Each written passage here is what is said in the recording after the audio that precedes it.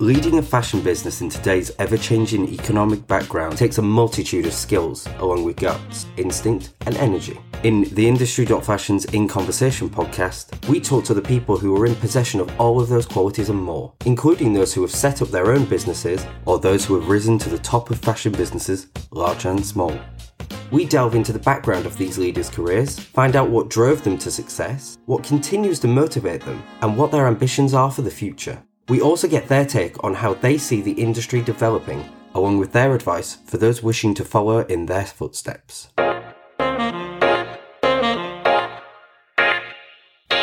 Rosamund Muir designs with women in mind, creating beautiful shoes with an enduring spirit. Using strong women as a daily inspiration, Rosamund celebrates female empowerment and produces luxurious handmade footwear that is comfortable, beautiful, and designed to be worn with confidence.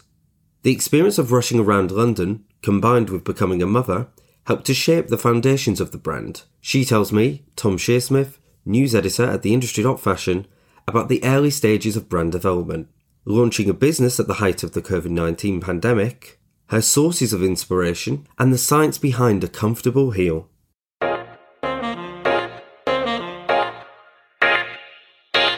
Rosamund, welcome to the podcast. It's so good to have you here sitting in front of me, which is quite a rare opportunity. We've been chatting a bit before we started recording, but I want you to tell me, and now everyone listening, where your journey sort of began and where it began for the brand that you now have. So I went to Leeds University and studied French and Italian. And I think actually people questioned, why are you doing Italian? You've never studied it before. But I hadn't even been to Italy on holiday. I just had this absolute passion for the language somehow. So, and that has been so useful moving forward because I use Italian on a daily basis, talking to suppliers. I'm really glad that I studied it. Yeah. So it seems like it was a wise choice. But obviously you mentioned to me about the sound of your grandmother's heels sort of subliminally influencing you, and then your interest in heels grew. You then went to uni and learned Italian, but how do you go from university to founding this business? Yes, well, I always have been mad and crazy about shoes, and all of my friends have always seen me in heeled shoes. But actually, I fell into the world of design and advertising quite by chance. After university, because there was a design agency that was looking for an Italian speaker to liaise with an Italian client. And so as I said, I just fell into it quite by chance. And from there, I then carried on working in agency work in Leeds and then moved to London in design and advertising agency work as well. So then how did you leverage all of that experience into actually solidifying what you wanted to do in terms of brand curation? Well, I don't know whether my experience in design and advertising actually then led me to, sort of then wanting to launch my own brand in footwear. I think I already had a huge passion already. Yeah. For footwear, from being very, very, very young. But actually, it was taking time out to have my children, and I didn't work for 10 years.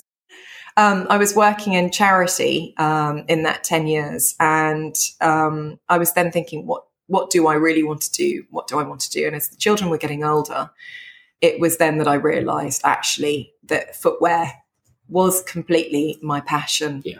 And I wanted to share this with other women as well, because people would see me in heels a lot of the time and they would go, but how can you wear heels all the time? How can you run around? Don't you find them uncomfortable?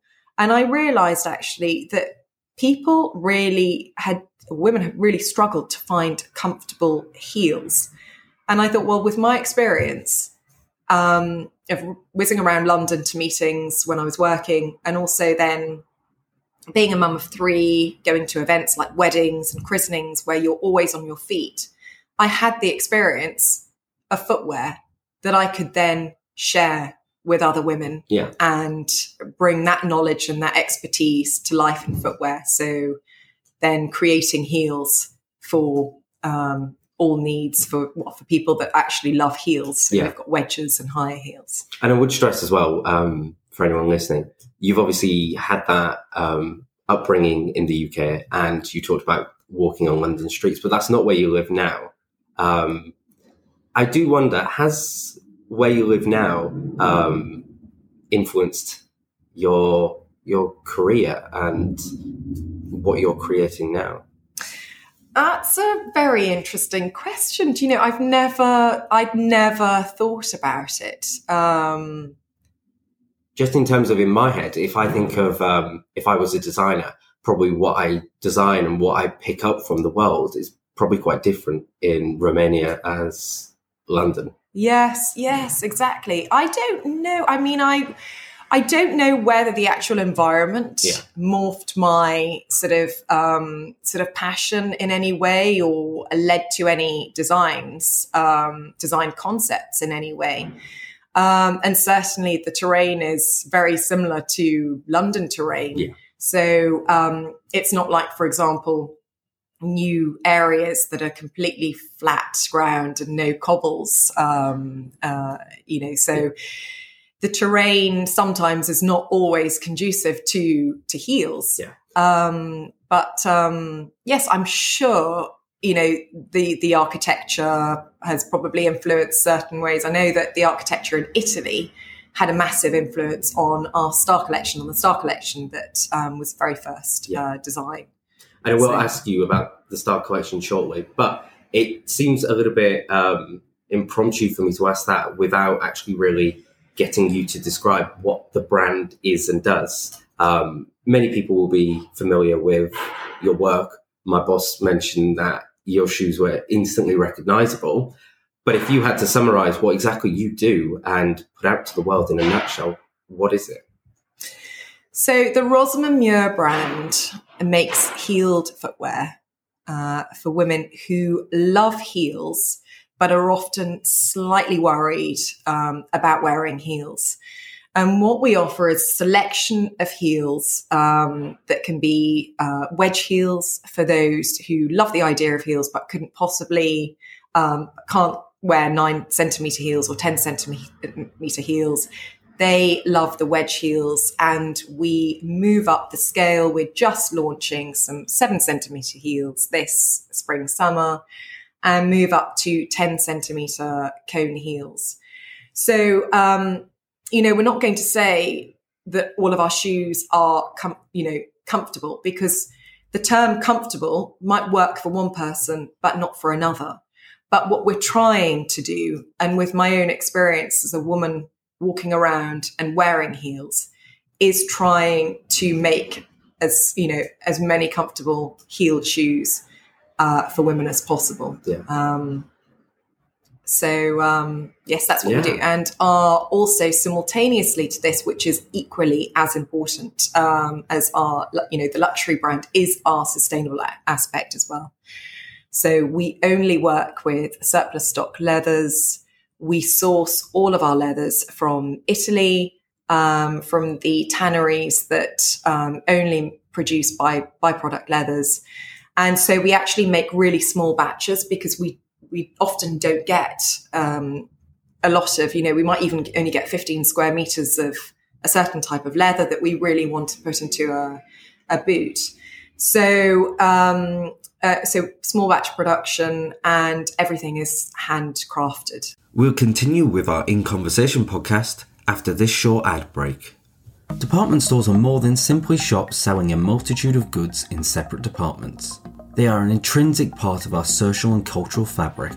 The Industry.Fashion has teamed up with Klarna for Business to provide an in-depth insight into the past and future of this most resilient of retail formats. In our latest in-depth report, The Department Store Reimagined, we celebrate the history of this long-standing retail format, explore how leading department stores are adapting and innovating to create compelling omni-channel formats, investigate how other retailers are adopting department store characteristics, proving the continued appeal of a multi-brand curated offer. Plus, read our timeline taking you through the key landmarks in the history of department stores, from the late 18th century to today. Download your free copy at theindustry.fashion. So what I want to do then is break the brand down a little bit, because you mentioned the sort of sub-collection there with the whole concept of stars. Talk me through that collection, and because as far as I understand it, there's a historical or family context to it as well. So the Star Collection was actually created and designed in my mind even before I launched the brand. And many years ago, when my two boys, who are now 13 and 11, actually, I was reading to them, and they're younger, probably about the age of 5 and 3. And there's this lovely children's book called No Matter What by a Scottish author called Debbie Cleory. And it sort of takes you through the book. It's about a fox parent and a child. And the question is that the child asks the parent, would you still love me if I was this? You know, would you still love me if I was that? And it comes to the last couple of pages. And it's, you know, the child asks the parent, what happens when we're, you know, dead and gone? Would you still love me? And the parent looks out to the skies and says, look how the stars shine. Love like starlight never dies. And simultaneously, we go to Italy. We have a house in Puglia, and it's a truly style house. And the skies are the most clearest skies that we've ever seen. And we love to stargaze when we get there. And for me, I mean, it's something that always, whenever I sort of think about it or tell the story, I always get the back of my hair on the back of my neck just comes up, because it's such an emotive design for me, because it's all about the children. It's all about my love for them, and the stars just is just such a symbol of, you know, family and love. And my mother is there. I lost my mum at a young age, and she is a symbol of that starlight as well. And she and you know that passion that she had in life for creation is my driving force. Yeah. And basically, that is the heart behind the brand, really. So, yeah. But it's nice to see that heart that is so prominent in this collection is actually carried through the entirety of the brand in some way. Because you keep it on small details on the shoes. I think, was it the back of the zip? Yes. There's the stars. So it's just nice that any shoe that you look at from your collections, that is always present, and you can always look at it personally and reflect on that moment. Yes, and the star is always there, and also the shoes are named after my personal stars too. So my children, family members, friends, dear to me. So yeah.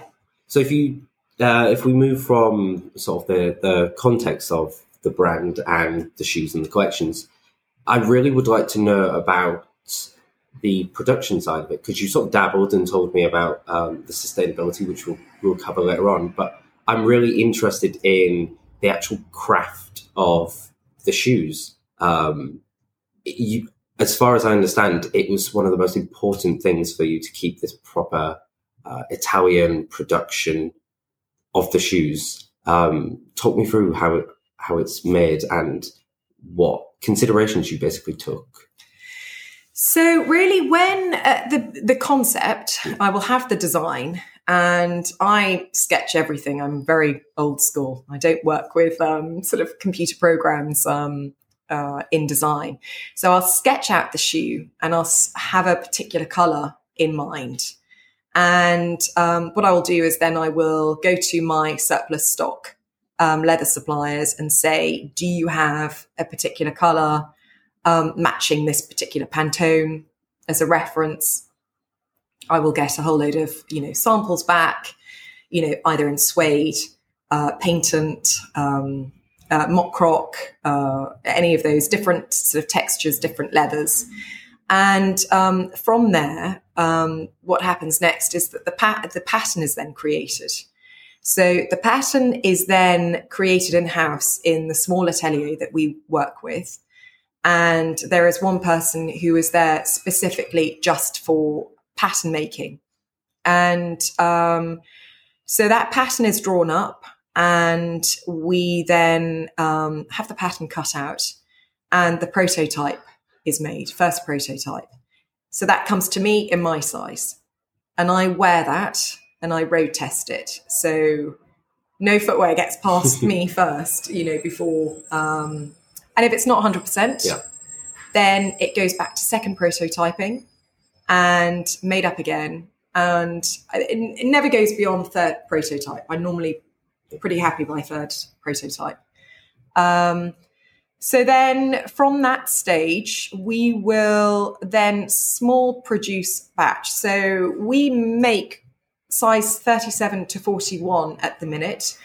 We can make size 35 and 36, but we make to order. So customers can actually email us and say, could we possibly have a 36? So that happens a lot at sort of Christmas time with presents, and people are like, size 36 or size 35.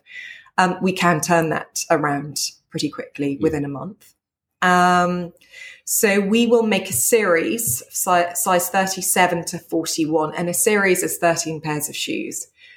At production, when we're releasing them, we make 2 series. So you can see that we have such small batch production. We never overproduce. When we're selling online, if we notice that the levels are dropping down to below 13, 12, then we put in another order into the atelier. It can take up to 2 months. So we can be out of stock for a little while on some sizes while we just get those levels up again. Yeah. But it just means that we are never overproducing. We're always using the leather. So if a particular style might not be popular, then we can, stop making that particular style and use the leather that we have bought for something else. So we're always using up the leathers. Yeah. So that's the process. And then we send out our little babies, we package them up. I'm involved in the packaging. I put little handwritten notes in. I always double check each pair of shoes before they go out. So nothing goes out without my last look on them. Mm-hmm. And then off they fly. Yeah. And are you road testing a prototype today, or is this a certain shoe that's from a collection that is upcoming or out? What I'm wearing today are the more dark olive boots. I love the Amour collection. It's the original is based on the heart, so that's why they are the Amour boots. Mm. And actually, I'm not. They've already been well and truly road tested. And Tom, today I shall be. I've been in them all day. They're 10 centimeter heels.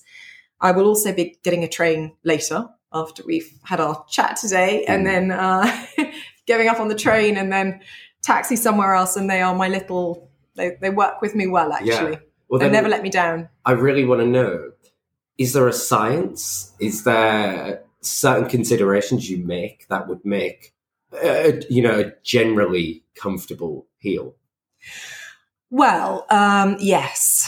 And it's something that we chat a lot about, talking about heels, because actually I think a heel is not necessarily going to be perfect for everybody. So when I talk about the 10 centimeter heels that I wear, which are actually in a cone shape, they're very, very comfortable for me because I'm used to wearing heels. But I wouldn't make a 10 centimeter in a thinner heel because I wouldn't find that comfortable. For me, there is a big leap from 9 centimeters to 10 centimeters. So we have 9 centimeter thin heels, which I find very comfortable. I was wearing a Paulina boot in Great Purple all day yesterday, very comfortable. But there is that extra centimeter height that in a narrow heel actually does tend to lend to be uncomfortable. The cone heel that we create at 10 centimetres, which is across quite a few of our styles, I personally find very comfortable. Other people may not, just simply because they may not be used to wearing heels. But I do believe that, people need to try and test as well and, see what works for them. Because we have lots of lovely wedge heels that are on offer. We have 7 centimetre heels, 9 centimetre and cone heels. And we do find that people who actually test out the 10 centimetre heels on the Aurora shoes and the Montana heels are absolutely pleasantly surprised. And many of our customers had said we never, ever, ever expected them to be as comfortable as that. Mm-hmm. So there is some science in the fact of the shape of the cone at the top, which gives actually that extra support to the heel. And with the Aurora sandals, well, we've got the lovely sculptured heel at the back, which actually lends to supporting the ankle. So it's not wobbling in the foot, which actually is even more support. That's really interesting. We'll continue with our In Conversation podcast after this short ad break. I'm Tom Shearsmith, news editor at theindustry.fashion, and I'm here to remind you that every day we dedicate ourselves to producing daily news, features, and insights to keep our readers up to date and ahead of the curve of events changing the UK fashion market, such as breaking stories, interviews, and analysis. Remember to check in every day to stay up to date. All of our content is free to view, and why not sign up for our free daily update newsletter? Probably a key part of your brand journey. You launched during a pandemic. It's probably the hardest time to let alone launch a business, but to pilot a business, to sample for a business, to then put out a category of clothing, really, that wasn't really the most desirable at the time. People weren't going out to parties, just like people weren't using lipstick, really. People weren't really looking for fancy shoes. Yeah. And yet you did it, and successfully. From a personal point, how was it doing all of this during one of the hardest times we've ever faced? It was really tough. I'm not going to lie. It was really, really tough. We launched in March 2020. And it was like, oh my goodness, nobody's going to wear heels. Everybody's wearing slippers and trainers. Are people ever going to wear heels again? I was wearing the Felixa boots pretty much every day during lockdown. They are my go-to comfort zone. But, I was launching a business at the same time as 3 of my children were online schooling as well. So it was really, really challenging. I actually sat at the same desk as my then 4-year-old, and I had a year 1 class constantly in the background while I was, working with marketing team, PR team, working with the atelier online. And there were challenges. But actually, I think, if it doesn't knock you down, it makes you stronger. And we rose up and we went through, we had so many successes in our first year of launching, even though, it was COVID. And the brand was recognized for its quality and sustainability measures. And we were best of British in Tatler, best British brands to have in your wardrobe by Grazia in the first year, and best sustainable brands recognized. And we really did achieve a lot, even though people weren't wearing the heels. But it gave us great confidence in the brand and to keep going. And we kept going. And my goodness, I'm not going to lie. I would frequently wake up most mornings going, what the hell am I doing? Why are we continuing going on? People are never going to be wearing heels again. But people did slowly, surely come back to wearing heels. And I'm I'm really proud of what we've accomplished in the last 3 years. Yeah. So, well, looking back on those 3 years, obviously that first year you mentioned all of those awards and accolades that you've got as a brand, but what else have you achieved over that time? We've had a massive growth in awareness. The brand is recognised in the UK, in the States, Middle East, in Asia. We're really growing and expanding, but actually always staying true to our really important ethos of sustainability, and making sure that we are always adhering to our ethical practices. We work with a very, very small atelier of only, 7 people work in that atelier. Their craftsmanship is second to none, and they practice that traditional craftsmanship. Mm-hmm. How do you keep that heritage and that importance in the brand throughout everything you do? I imagine it's quite simple, be it you only work with that supplier, but how is it that carries through the entire business? Well, I think we do. I mean, the heritage is so important. Again, it's always keeping true to our values of, what are we doing? What are we doing? We are making heeled footwear that, sort of is available for people in their teens and people in their 60s, 70s. We don't want to exclude anybody if they have a love for heels. We want to make sure that there is something there for them, that they can wear. It's very, very important for us to continue with that empowering of women. And, very much kind of building other women up. If you want to wear the heels, wear them. Nobody's going to judge you.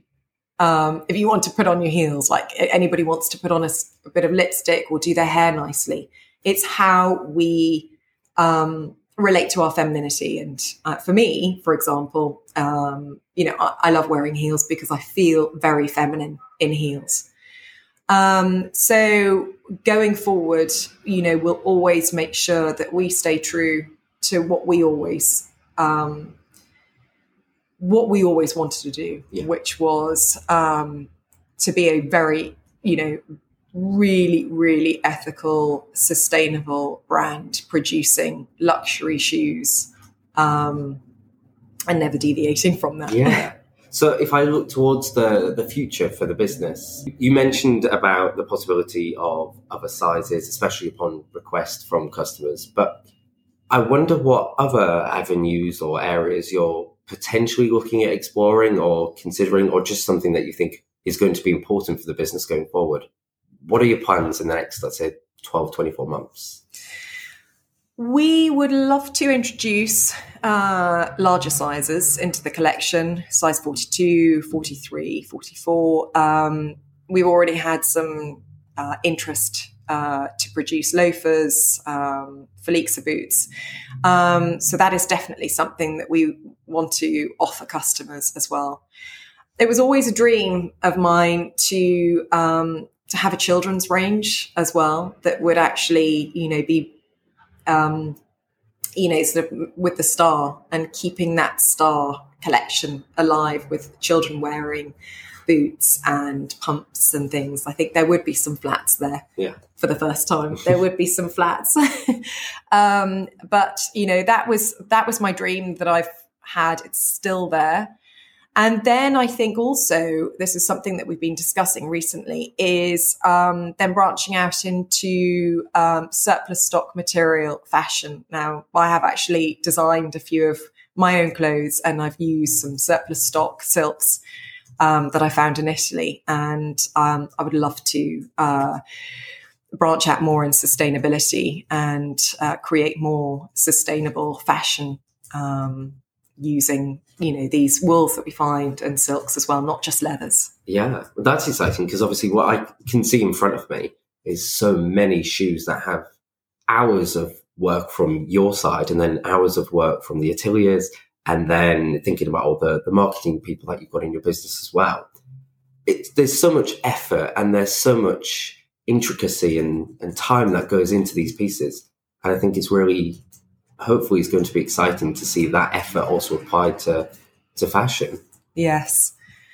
Yes, I mean, it really, the time scale, Tom, of how it works. Things take years. It really does. And actually, even introducing a new heel, for example, working with the taccaficio, the heel people in Italy, it can take 6 months. So it's such a timely procedure to actually develop a piece of footwear. Yeah. It doesn't happen overnight. It really is very timely, and all of the elements that go into it, all the sourcing of the leathers, all of the components, and each piece actually, when you are developing a piece of footwear, you actually start with a last. You create the last. You work with the last companies. Then, when you're happy with that particular last, which these big plastic models, then you send it off to the sottopiedi, the insoles. Mm-hmm. So then that is attached on to the bottom of the last then.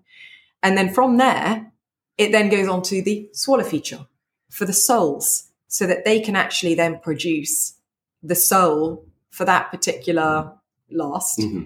And then from there, then it goes over to the taccaficio, the heel company, which might be in another different part of Italy.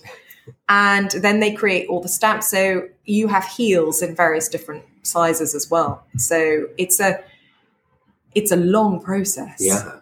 It can take, at least 12 months from the concept of designing a new shoe to actually getting all of the components, to make it. Yeah. I mean, it's crazy, but it's a testament of the level of dedication that you and everyone who's involved in the entire process has to this talent, to this area of fashion. So, yeah. I mean, well done. Honestly, pat yourself on the back for everything that you've done in terms of keeping this skill going. Yes. But also what you've achieved as a brand. I just want to say thank you for giving me half an hour of your time to talk about your life and everything that you're doing. Thank you so much for having me, Tom. Been a pleasure. Thank you. If this fashion leader's story inspired you, why not head over to our website at theindustry.fashion or find us on your favourite podcast platform, where you can hear from many more leading industry figures. Don't forget to subscribe so you can be sure that you never miss an episode. And if you like what you hear, please do leave us a review or rating. If you would like to suggest names that you would like to hear on the podcast, feel free to drop us a line at press@theindustry.fashion, and remember to visit www.theindustry.fashion for your daily fashion fix, and to sign up for our free daily update newsletter.